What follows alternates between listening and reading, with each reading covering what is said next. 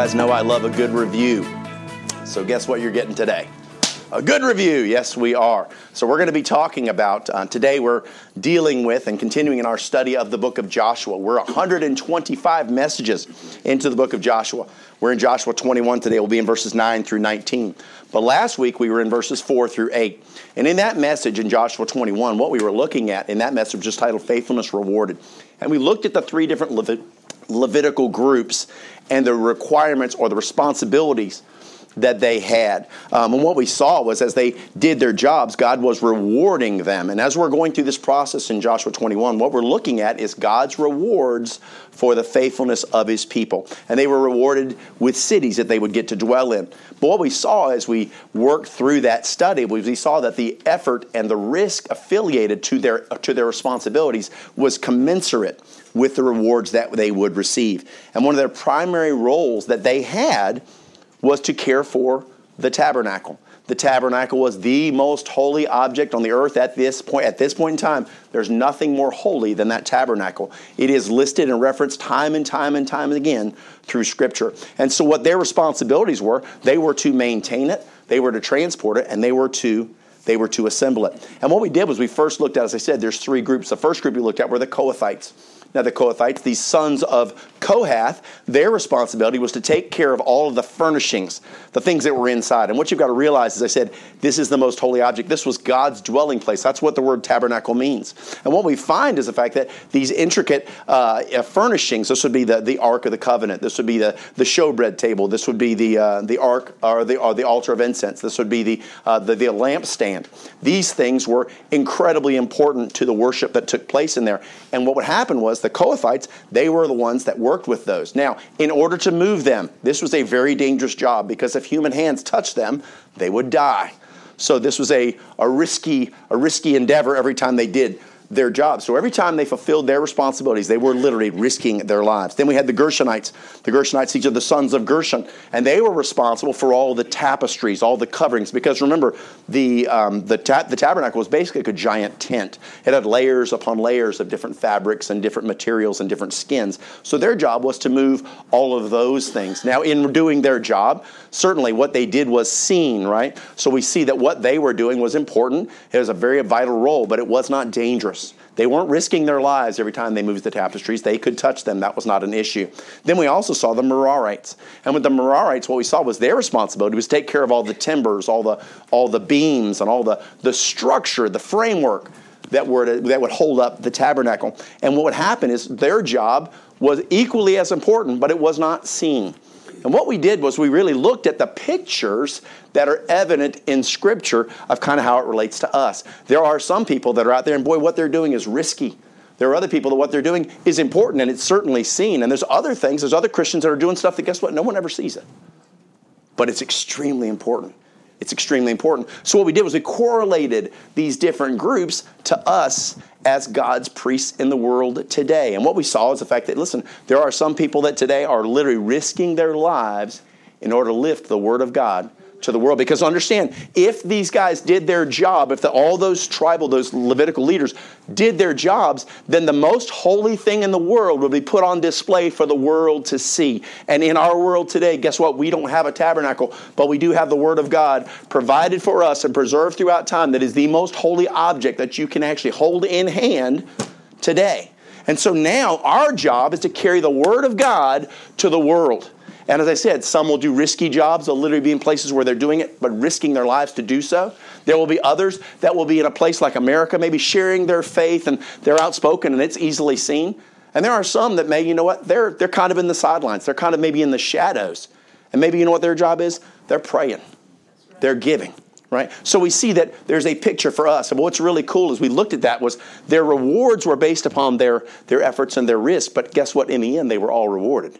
And so that's what we got to realize. God rewards faithfulness. And that's the thing that we want to take away from last week. Now this morning, as we pick back up with Joshua 21, what we're going to do now is we're going to get a little bit more specific. We're going to look at the actual gifts that are being given, the cities that are being distributed. But what we're going to do is we're going to look at the specific entities that are receiving them. More specifically, which Levitical groups and how they receive and what they receive. But I want you to keep in mind, bear with me because I'm going to have to cough a little bit.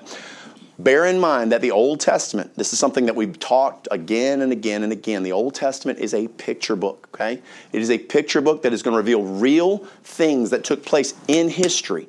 They're all can be geographically and archaeologically proven that these things took place. But what's amazing is at the same time, while they are true events of real people, they are also intended to be pictures for you and I to look back into to see ourselves. So when we see the Levites, we see a picture of us. And as we're working through this, I want you to be mindful that God is trying to teach us specific lessons through what He's going to reveal to us today. So don't lose sight of what it is we're receiving, but also what we're learning about their story as well. Is that fair? Everybody with me? Yep. Cool beans. All right, let me get a sip of water and we're going to rock and roll. All right. Our message this morning is titled, Where Honor is Due. Let's pray. Father, thank you, Lord, for this gift of time and the gift of your word. Thank you, Lord, for speaking to me. Lord, as I did read this and study it, and Lord, initially looked at it and said, what am I supposed to get from this? But Lord, boy, what you showed me, I praise God. It worked in my heart. So Lord, I pray that you'd help me to get out of the way. Lord, my desire is not to be heard today. My desire is to get out of the way that your truth might be spoken to your people. So, Lord, I pray that you give us ears to hear, that we might receive your truth. In Jesus' name, amen. All right, so we're going to be in Joshua, as I said, 21 verses 9 through 19. It says, And they gave out of the tribe of the children of Judah and out of the tribe of the children of Simeon these cities which are here mentioned by name, which the children of Aaron, being of the families of the Kohathites, who were of the children of Levi, had for theirs was the first lot. And they gave them the city of Arba, the father of Anak, which city is Hebron in the hill country of Judah, with the suburbs thereof round about it. But the fields of the city and the villages thereof gave they to Caleb, the son of Jephunneh, for his possession. And thus they gave to the children of Aaron, the priest Hebron, with her suburbs, and to a city of refuge for the slayer, Libnah, with her suburbs, and Jatir with her suburbs, and Eshtemoh with her suburbs. These are the names of the cities. Holon with her suburbs, and Debir with her suburbs, and Ain with her suburbs, and Juttah with her suburbs, and Beth Shemesh with her suburbs. 9 cities out of those tribes. So those are 9 cities given out of Simeon and out of Judah. Now the tribe of Benjamin is going to give up some cities.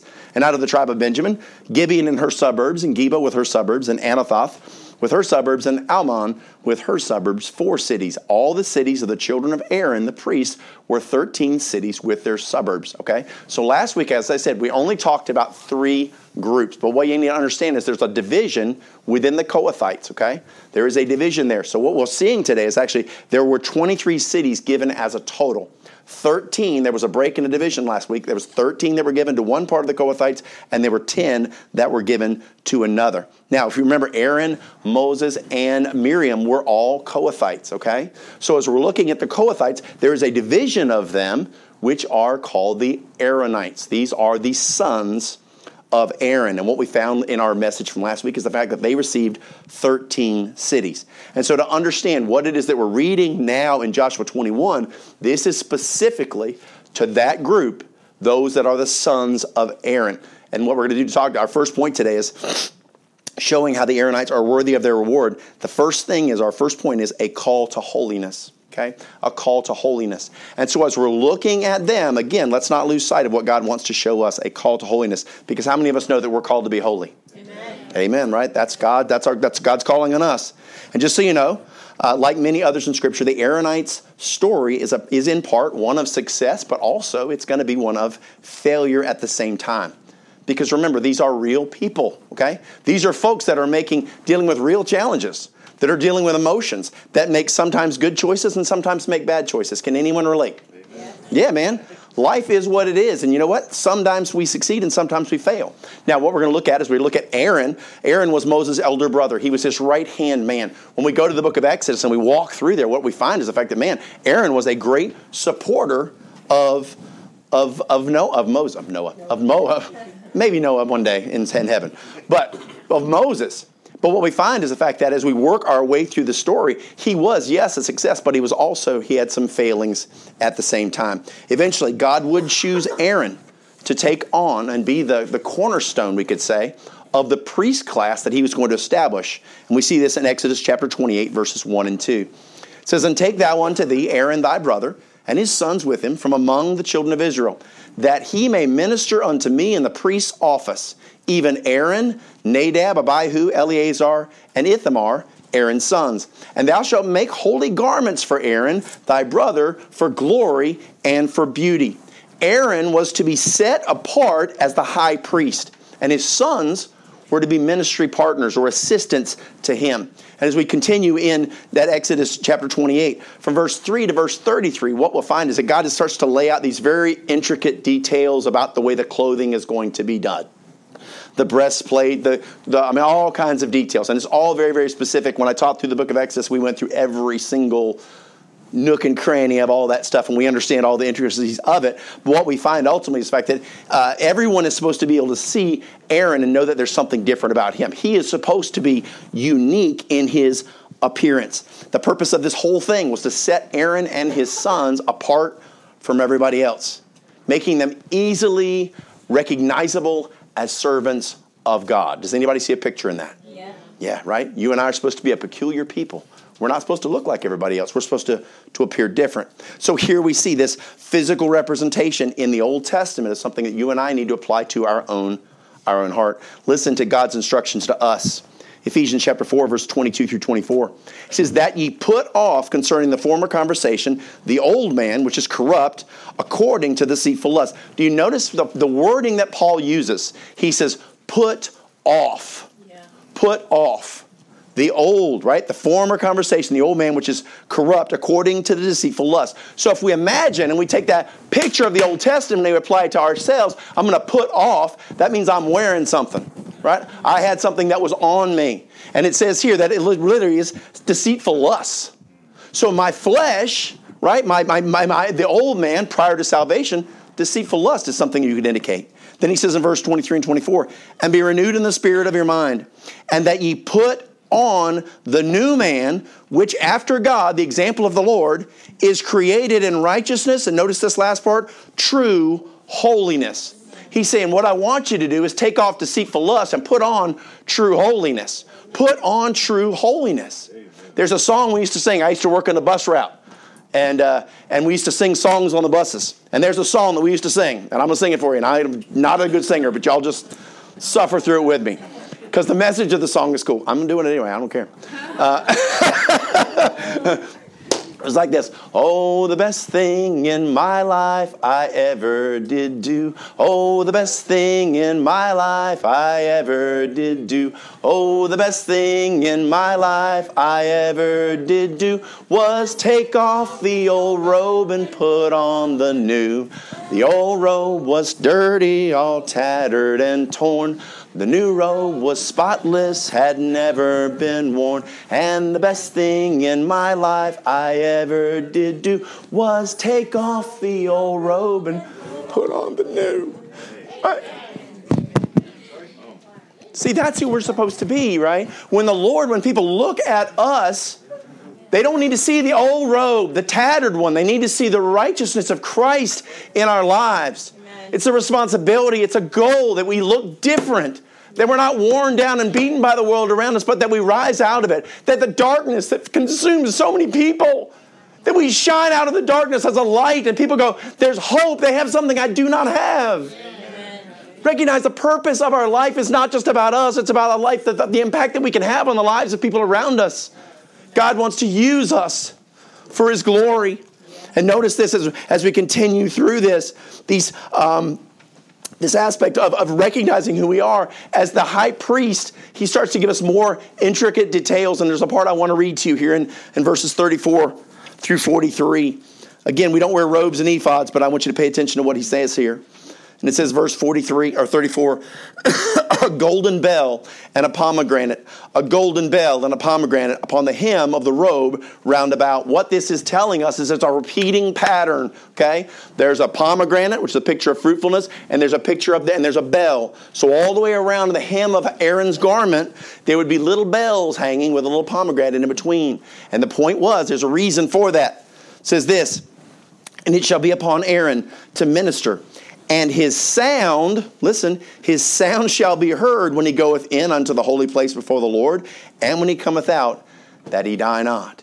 Listen, holiness is of God is very serious about holiness. Aaron's righteous clothing, listen, was not just to be seen, but to be heard. Amen. Right? And if it continued to be heard, it meant that he was righteous. But if he was not righteous, guess what happened to the bells? Ka-ching! Ching, ching, ching, ching, boom! If he went inside of the Holy of Holies and he was not right with God, he would die in the Holy of Holies. They would have a rope tied around his ankle and they would drag him out through the veil because nobody could go in and get him. Yep. It's no joke. So there's a picture in this. But notice this, verse 36. And thou shalt make a plate of pure gold engraven upon it, like the engraving of a signet. Notice this. This is supposed to be written right here across his forehead. Holiness to the Lord. So when you looked at his face, when you looked at Aaron, man, you said, hey, you know what? Holiness to the Lord. Remember what Ephesians 4 says to us in verse 24. And they put on the new man, which after God is created in righteousness and true holiness. Right? God is defining the feature that's most defining is holiness. That's what it is he wants to see in his priests. And then God gives more specific details about Aaron's clothing, and then he shifts over to his sons here in verse 40. It says, and for Aaron's sons thou shalt make coats, and thou shalt make for them girdles, kind of like underwear, sort of, and bonnets, hats. And thou shalt make for them for glory and for beauty. And thou shalt put them upon Aaron and thy brother and his sister and his sons with him, and shalt anoint them and consecrate them and sanctify them, that they may minister unto me in the priest's office. And thou shalt make them linen breeches to cover their nakedness, for the loins even unto the thigh they shall reach. And they shall be upon Aaron and upon his sons. And when they come in unto the tabernacle of the congregation, the tabernacle, remember the tabernacle was the key, or when they come near unto the altar to minister in the holy place, that they bear no iniquity and die. It shall be a statute forever unto him and his seed after him.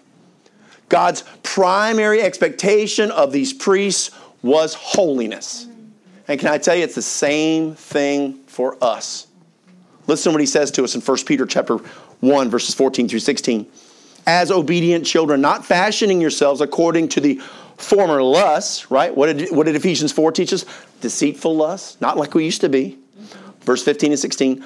But as he which hath called you is holy, so be ye holy in all manner of conversation. Conversation there in your King James Bible means lifestyle.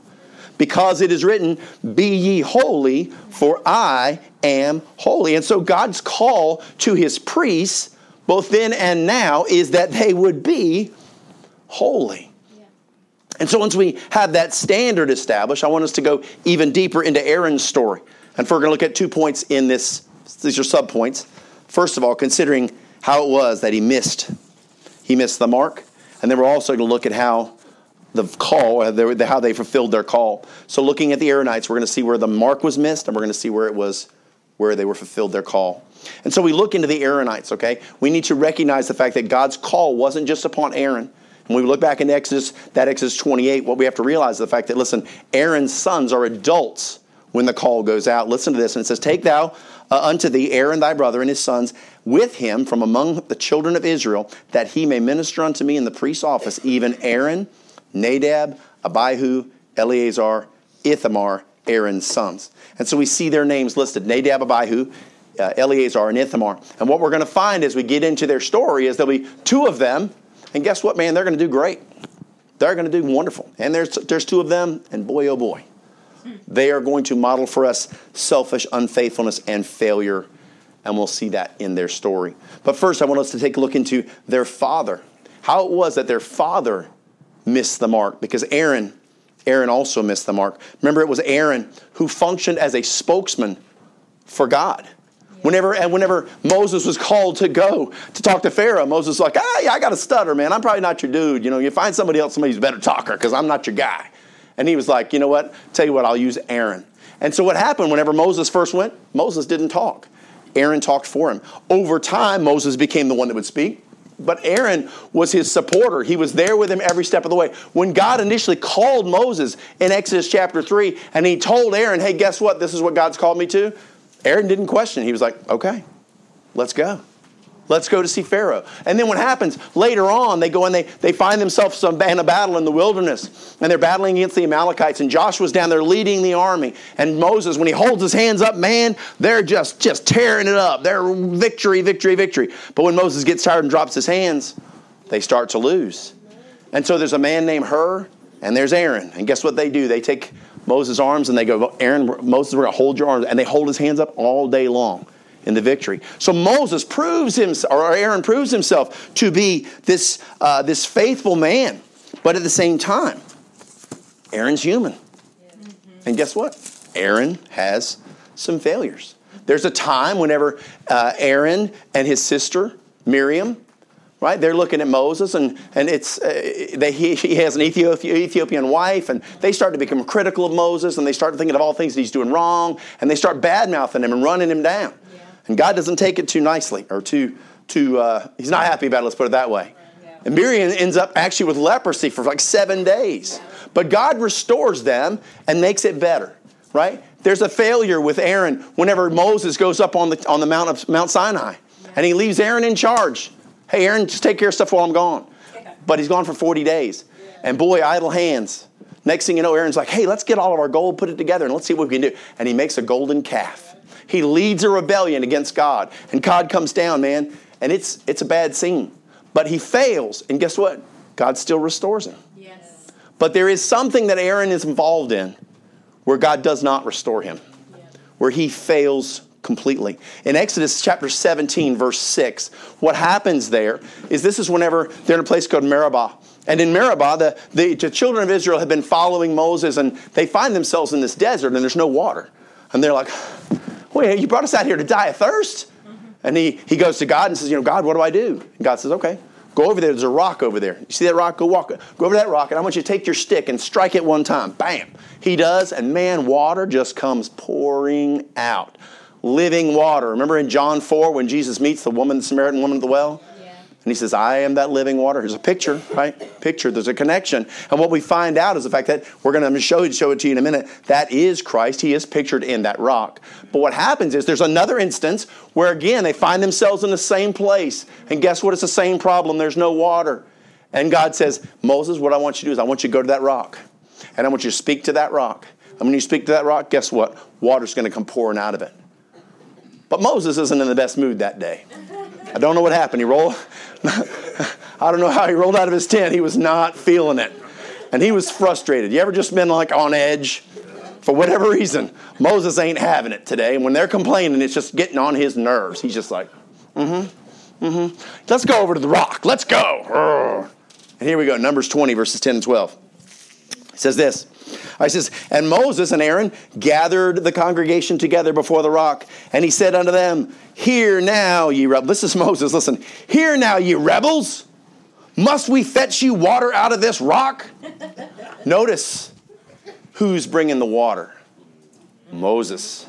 Must we fetch water out of the rock? Not God's going to do this. We're going to do it. I'm going to do this in the power of my flesh. Notice this. And Moses lifted up his hand, and with his rod he smote the rock twice, and the water came out abundantly, and the congregation drank. God still meets it, but he did not do what God required of him. And what we're going to find out is the fact that literally in striking the rock a second time, Moses and Aaron were dishonoring the Lord's sacrifice on the cross. Because again, this rock is a picture of Jesus. Yeah. We go to 1 Corinthians chapter 10 that I mentioned before, and we look at verse number 4, and he says this, and did all drink, talking of the Israelites, and did all drink the same spiritual drink, for they drank of that spiritual rock that followed them, and that rock was Christ. He says, let me give you the decoder ring and let you know that in that Old Testament story, that was talking about Jesus. And so what happened, the first time Jesus came, he was to be smitten. He was to be beaten. He was to be struck. Isaiah 53 verses 4 through 6. Surely he hath borne our griefs and carried our sorrows, yet we did esteem him stricken, smitten of God, and afflicted. But he was wounded for our transgressions. He was bruised for our iniquities. The chastisement of our peace was upon him, and with his stripes we are healed. Verse 6, all we like sheep have gone astray. All. We have turned everyone to his own way, and the Lord hath laid on him the iniquity of us all. That was the first time. He came, and it was by way of violence. Salvation came by way of violence. But then after that, guess what? It would come just simply through a prayer. I could receive the gift of Christ. Not because Jesus needs to get sacrificed again. Oh, no. I just have to believe in what it is that's that's been done. But because of defying God's instructions and striking the rock a second time, Moses and Aaron desecrated God's picture of his plan to redeem the world. Hebrews describes this kind of faith in Hebrews chapter 6, verse 6. It says, if they shall fall away, to renew them again unto repentance. Okay? These are people that say, hey, I've been saved, but the problem is I've fallen away and I need to get saved again. Notice this. Seeing they crucify to themselves the Son of God afresh. They're going to kill Jesus. They're going to put Jesus on the cross again.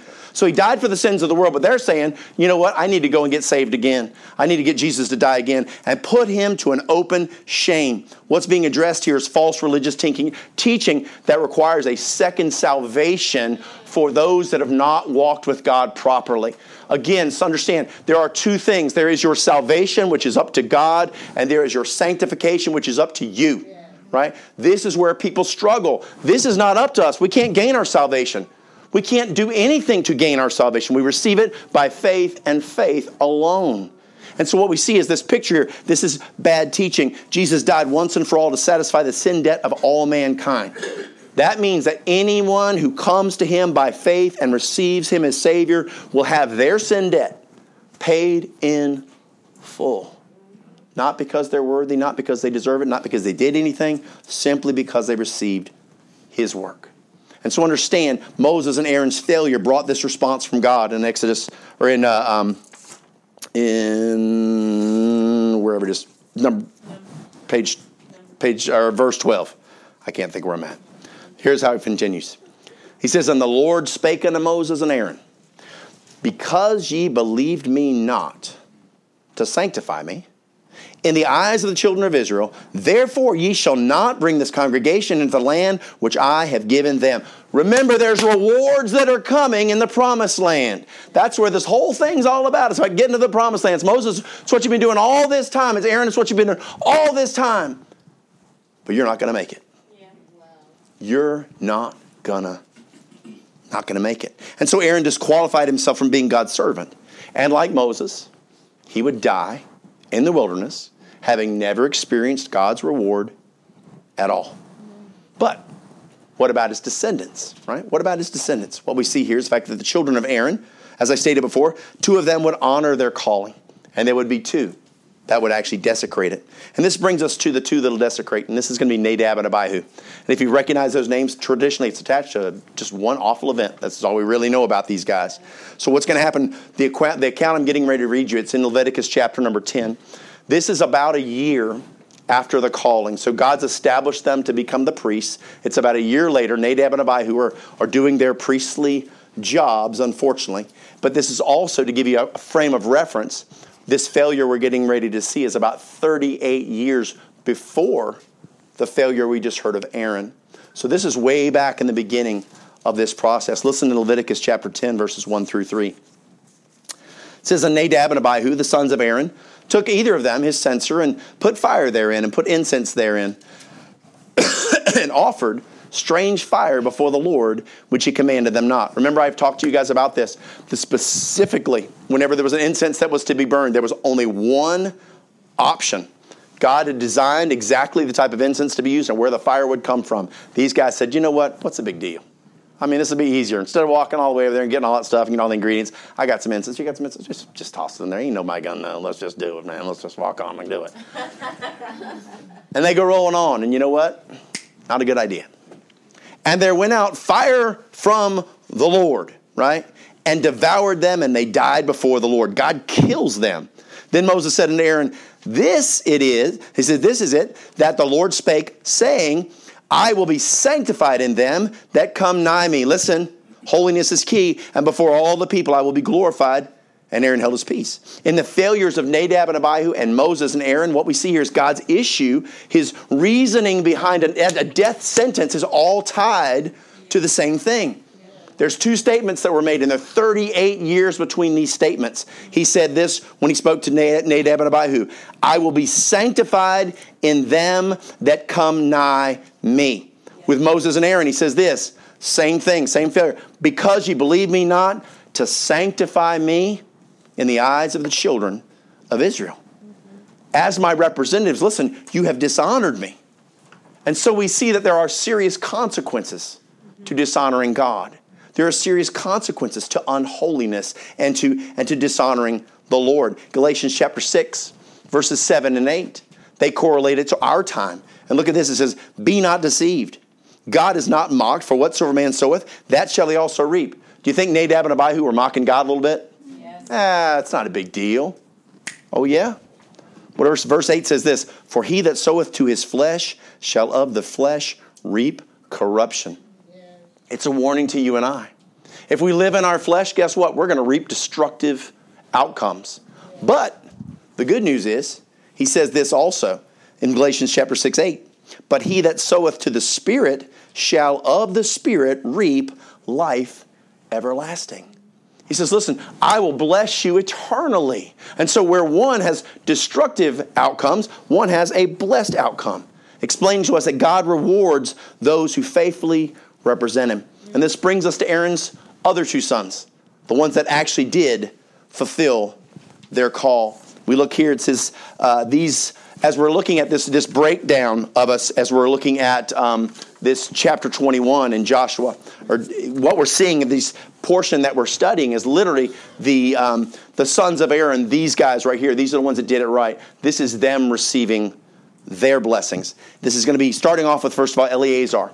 Now, Eleazar was the older brother, and what would happen is Eleazar, his job would be to assume the role as the high priest at the death of his father. We see it taking place here in Numbers chapter 20, verses 24 through 26. It says, and Aaron shall be gathered unto his people. When you see that, gathered unto his people, it's not good. You're going to die. For he shall not enter into the land which I have given unto the children of Israel, because he rebelled against my word at the water of Meribah.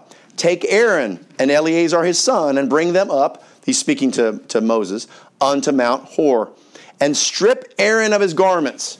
Those garments that were specifically made for Aaron to honor and worship God. He says, strip them off of him. Take it off of Aaron. And put them onto Eleazar. Notice this. And put them upon Eleazar his son, and Aaron shall be gathered unto his people, and shall die there. So literally, they go up on the mountain. The promised land's off in the distance. He says, hey, listen, take that stuff off of Aaron, put it on Eleazar. And when they do, Aaron falls over dead. Wow. Man, God's not messing around. And Eleazar takes that role on. He becomes a spiritual advisor to Moses over this next year. And then what's going to happen to Moses? Moses is going to die. And then what will happen? Joshua will take the leadership role. And guess what Eleazar does? He becomes the spiritual advisor to Joshua, and he's in this whole thing with him.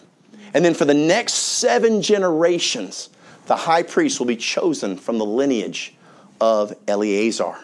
And so we see his story, and there's a lot about Eleazar. We see him throughout Scripture. But then there's his little brother, Ithamar. I don't know if I would be happy with that name as a child, but it is what it is. There's Ithamar. And although he's much less well known, what's interesting is there's some really cool things that we learned about Ithamar and his faithfulness. One of the things was his job, which was an extremely important one, his essential role was managing the tabernacle. This was his job. So what he did was not only did he supervise, he was kind of like a project manager, a shift supervisor. And he watched over, guess who? The Gershonites and the Merarites. This was his job. Numbers 4, verse 28 says this. This is the service of the families of the sons of Gershon in the tabernacle of the congregation. And their charge shall be under the hand of Ithamar, the son of Aaron the priest. Numbers 4:33 says this. This is the service of the families of the sons of Merari, according to all their services in the tabernacle of the congregation, under the hand of Ithamar, the son of Aaron the priest. So Ithamar's duties was to make sure that everything was done properly. Everything was done in order. His job was different than his brothers, but it was equally as important. Scripture reveals also that Ithamar was the one that was supposed to make sure that all the parts and pieces, almost like he was the guy that was like had the checklist. Okay, you got the beams? How many beams you got there? I got 10 beams? All right, got that. How many rings? 50 rings? Got that, 50 rings. 49? You better find that other ring, buddy. All right, 50 rings. And he made sure it was all taken care of. Notice this in Exodus 38:21. This is the sum of the tabernacle, even of the tabernacle of testimony, as it was counted, according to the commandment of Moses, for the service of the Levites by the hand of Ithamar, son to Aaron the priest. So Ithamar was faithful to do his job, to maintain the integrity and the sanctification of God's tabernacle. That was his job. And what's very interesting is that tabernacle, that tent, that was supposed to be a temporary house for the Lord. You realize that when they established that tent, because no one had the thought to go, let's build a more permanent version of this. Not for 440 years until Solomon built the temple. That was God's dwelling place on the earth. That's the thing David experienced, right? David had that great sense. He's like, man, I've got this mansion, and God's still in a tent. And Solomon looked at his great mansion. He's like, man, God still just got a tent. But amazingly, Ithamar did his job, and guess what? His descendants did their job, and no parts were lost over 440 years. That's a pretty faithful job, I'd say. So, in response to the faithfulness of these men, we're now seeing that they are receiving their rewards. They're receiving what it was that they earned for remaining holy and remaining sanctified. And so what about those that were providing the rewards, right? And I'm glad you asked about them because they're my next point. Number 2, a response to holiness, okay? So we see the ones that are receiving it. We see the ones that have qualified because of their holiness, those that disqualified because of their unholiness, and now we have those that are going to respond to the holiness. As we'll start this examination, I want us to put our focus onto one specific man in particular. His name is Caleb. We've studied about Caleb in the past, right? We studied that Caleb was one of the 12 spies that went into the promised land. He went across and he came back, and instead of being fearful like the 10, he said, man, we can take this place. I'm not worried about the giants. Dude, with God on our side, we cannot be defeated. Now, we know that the rest of the people turned their backs. That put them 40 years in destruction. But for 40 years, Caleb is pining for what is to come. And if you remember Caleb's story, there was one place in particular by name that he had his heart set upon. Hebron is the city that he was in love with. Man, he said, you know what? That's what I want. And that's what was his request. And here is the request was made. We see in Joshua chapter 14. Now Joshua is going to respond, led by God, to Caleb's request for Hebron. Now, therefore, give me this mountain, this is Caleb speaking, whereof the Lord spake in that day, for thou heardest in that day how the Anakims, these are giants, were there, and that the cities were great and fenced.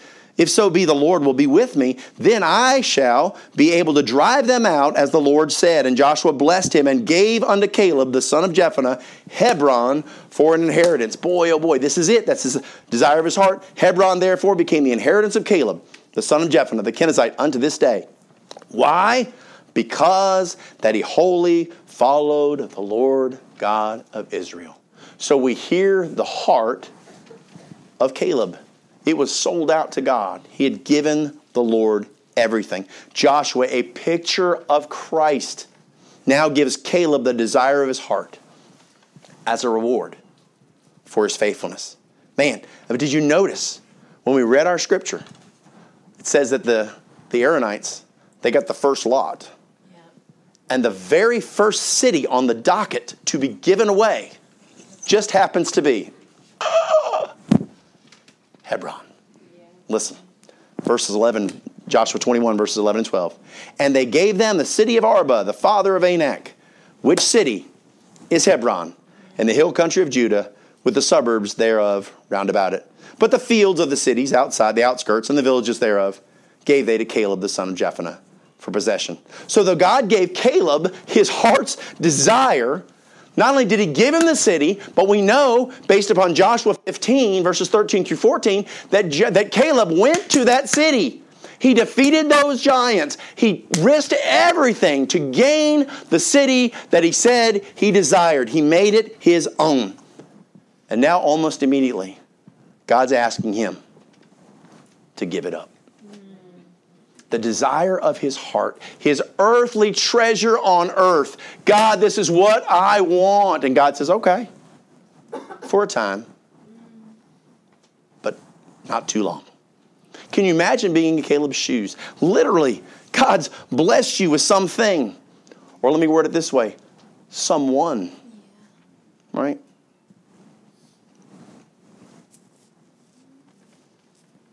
That you've always wanted. That special individual, that special thing. And God lets you give it your whole heart. You're like, this is all I ever wanted. And then God says, need you to give that to me. Some of you have lost people that you love. And you thought you wanted them forever. This is all I ever wanted. But there came a day when God said, no. I need you to let him go. I have another purpose. That's not easy. But Caleb did it. He gave it up. And you see, the only way we can do that is if we love the Lord more than this thing or this one that we hold so tight. Because our grip can be like this. I'll never let him go. And sometimes God has to pry him out of our fingers. But we've got to be willing, right? Because it's our heart. That's what God's concerned with. It's not the thing. It's not even the person. See, so many times God wants our heart, and there are other things that have our hearts. There are the things that have control that we will not let go. And God brings tragedy to separate us from these things that we value so much. It's only the willingness to surrender them because our love for God is greater than our love for this. That's right. This is the key. Matthew 6, verses 19 through 21. Jesus instructs us. He says, lay not up for yourselves treasures upon earth, where moth and rust doth corrupt, and where thieves break through and steal. But lay up for yourselves treasures in heaven, where neither moth nor rust or doth corrupt, and where thieves don't break through nor steal. For where your treasure is. This is one of the most powerful statements that the Lord makes in all of Scripture pertaining to us. For where your treasure is, there will your heart be also. It's so important because the thing that we treasure has our heart. If we treasure the Lord above everything else, then guess what? Man, he takes preeminence. But if we're not careful, we develop idols in our life. And guess what? They become our treasures. Caleb, as well as the other Israelites, you know what they show us? They willingly gave up their earthly blessings in order to honor God. We don't see it listed here that they stingily had them pried out of their fingers as they muttered under their breath. Fine, yeah, I just got that city and I just did all this work and just knocked out the kings and I literally just painted the bedroom the color that I chose, that I've been thinking about for 40 years, for goodness sakes, and I just got that new bed and, are you kidding me? No, that's not the way it is. But see, there are some of us, and that's the way we give. Pry it out of my dead fingers, right? And so listen, it's this heart behind it, right? Paul describes this willingness to give in 2 Corinthians chapter 9, verses 6 through 7. But this I say, he which soweth sparingly shall also reap sparingly, and he which soweth bountifully shall reap also bountifully. Every man according, listen, as he hath purposed in his heart. His heart. So let him give, not grudgingly, or of necessity. For God loveth a cheerful giver. Amen. You know what, Lord? I don't understand, but I'm going to let it go. I'm going to let it go. For you see, what Caleb and his brethren are modeling for us is that what's given is not nearly as important as the heart behind what is given. It's modeled for us in Scripture. Jesus goes and watches an instance, and it's recorded in Scripture 2 different times so we can get it. Mark 12, verses 41 through 44. It says, and Jesus sat over against the treasury. So they're in the temple, right? There was a place where they would receive coins. There was like a box, and they would bring coins in, and they would drop the coins in the box. Now, there were rich people back then that would gather they had the amount to give, and they would get smaller coins, so it would be really heavy. So it would sound like, pukunk, pukunk. Oh, man, listen, that guy could pukunk. Oh, man, he really gave a lot. Pukunk, right? Imagine that, okay? He sat over against the treasury, and behold, how the people cast money in the treasury. And many that were rich cast in much. And there came a certain poor widow. Imagine this lady, tattered clothing, pitiful, walking in. And she threw in 2 mites. Tink, tink. Kapunk, kapunk. Tink, tink. Right? And notice this, which make a farthing. And he called unto his disciples and saith unto them, Hey, fellas, lesson time. Gather up. See what we just saw right there? This is an important principle that you guys need to understand. Listen to what he says. Verily I say unto you, that this poor widow hath cast more in than all they which cast into the treasury. Amen. Now, if you're an analytical thinker, you might be like, I'm pretty sure that if I get those coins out of there and count them, that is not true, Lord. That's definitely not. I'm just telling you. I'm good at math, and I heard what went in there. There ain't no way. So now he qualifies it. He tells them, for all they did cast in of their abundance. They had enough to give, and it didn't hurt them. But she, of her want, did cast in all that she had, even all her living. Amen. So the things that she needed to survive, just to feed herself, she gave it all. She said, you know what? I'm not going to put my faith in my substance. I'm going to put my faith in my Lord, who promised that, listen, seek ye first the kingdom of God and his righteousness, and all these things shall be added unto you. He says, I'll meet the need. You just give to me. And what happened was she didn't just give her money. She gave her heart. Yes. That's what God wants. See, this whole thing. Why does God talk about money so much? Because we're in love with money. Why does God talk about all the things of the world? Because guess what? We love them. And he says, no, you're supposed to love me. Yeah. Do you not understand? You're unfaithful to me because of your love for this stuff. That's right. This stuff will all burn up with a fervent heat, but I will last forever, and our relationship will be forever. Yeah. Can you not focus on the eternal and what really matters and let go of this junk? Amen. But what do? God, I don't want to give it up. And he says, it's the thing that's separating you from me. Do you not realize? That's right. It's making you unfaithful. Right. I love you. I want your heart. That's what this whole thing is about. It's about our hearts. Giving is a matter of the heart. Caleb gave up his beloved Hebron to the honor the Aaronite service to his beloved, more beloved Lord. Yes. For you see, in the end, we support our church. We give to missions. We give ourselves to the work of the Lord. You know why? To give honor where honor is due. That's right. God deserves it. Yes. He's done so much. My gosh, if you're saved today, praise God. He paid his literally life's blood to cover our debt. Yeah. And yet we struggle with the things of the world because we think they're more important than what he did.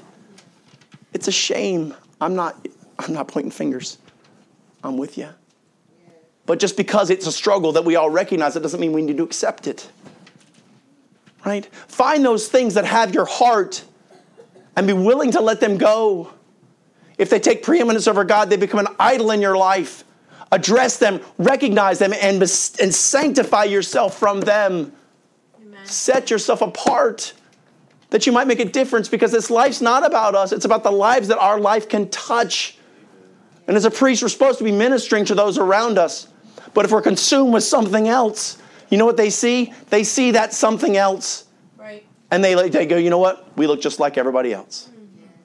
It's the peculiarity of the fact that we love God above all else that makes it special. Listen, man, He is worthy and deserving of our absolute best. Yes. The question is that what we're giving Him? It's a challenge to all of us. Yeah. Are we giving Him our best? Because we're not promised tomorrow. The Bible says life is but a vapor. Right. It appears to be real, but it vanishes away. Right. Charlie's dad yesterday thought that in October he'd be walking his daughter down the aisle. He had no idea they'd be in glory yesterday. Most people that go to heaven had no idea. Or hell, that is. Because we're not promised tomorrow. We're not promised tomorrow. Are we giving God our best? Because our time grows short. Day by day, it grows short. And when it's done, there's no coming back. There is no reincarnation. That's a load of garbage straight out of hell. We have one shot in this life. How are we going to finish? Most people aren't worried about that. But it should be the priority of our heart. He wants our heart. He loves us. He's given us His heart. And He's just simply asking for us to give ours in return. Let's pray. Father, thank you so much for today. Thank you for your truth. Thank you for God, for your purpose and plan. And Lord, desire to use us, Lord, these failed mortals, Lord, in these bodies of flesh. God, I pray that you'd help us to be surrendered to the Spirit, that we would not fulfill the lust of the flesh. God, help us to see this world the way you see it, recognizing the wickedness, those things that are trying to draw our hearts. Help us to see them for what they are.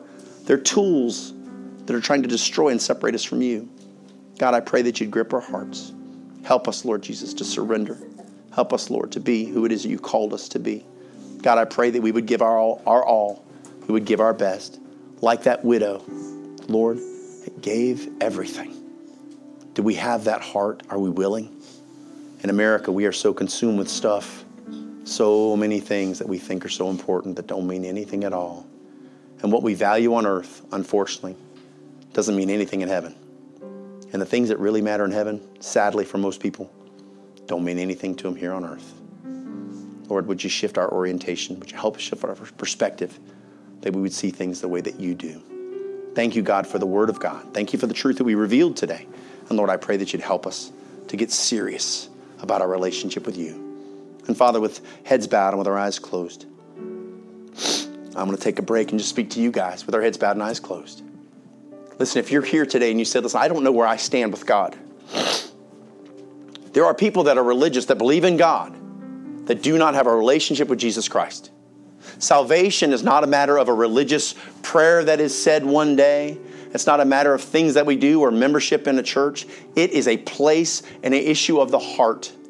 As God compels humanity, Jesus said, no one cometh to the Father, cometh to me, but the Father draw him. The compulsion of the Lord draws the lost person to a relationship with Jesus Christ. If you're here today and you say, listen, I'm not sure if I died today, I'm on my way to heaven. Can I promise you this? God doesn't want you to go to hell. He wants you to go to heaven. He loves you enough. He loved you enough to die on the cross. And when he died, he paid for the debt of the world. But it's a gift that's offered to each individual. We have to receive a gift. It's not forced upon us. It's a gift paid for by the one that gives it, but received free by the one that receives it. And so by faith, the Bible says, for by grace ye are saved through faith, and that not of yourselves, it is a gift of God, not of works, lest any man should boast. If God's offering that gift to you today and you are ready to receive it and you've never done so, I'm going to give you an opportunity to pray. Now, there's no magic in the prayer. There's no ceremony attached to this. There is a loving God reaching out to you, and all you have to do is respond. So if you're listening to this recorded, you're watching it live, you can pray this prayer. It doesn't take a preacher. This is between you and him. So I'm going to lead you in prayer. I'm going to pray out loud, and I'm going to ask you to pray in your heart and mind if you want to receive Christ as your Savior, if you're serious about it. Don't say the prayer. Don't do this if it's just an act. If you're sincere and God's calling you, then respond. If not, don't do it. With our heads bowed and eyes closed, if you want to receive Christ, repeat after me in your heart and mind. Dear Lord, I know that I'm a sinner, and I'm so sorry for my sin. I recognize my failures, but I also understand that you love me in spite of them. I believe that you died on the cross for the sins of the world. I'm asking you right now, in the best way I know how, Lord, to save my soul, to give me a home in heaven, and to make me whole with you. God, thank you for saving me. I trust you with my forever, and I look forward to seeing you in person one day. For it's in Jesus' name I pray and give thanks. Amen. Heads still.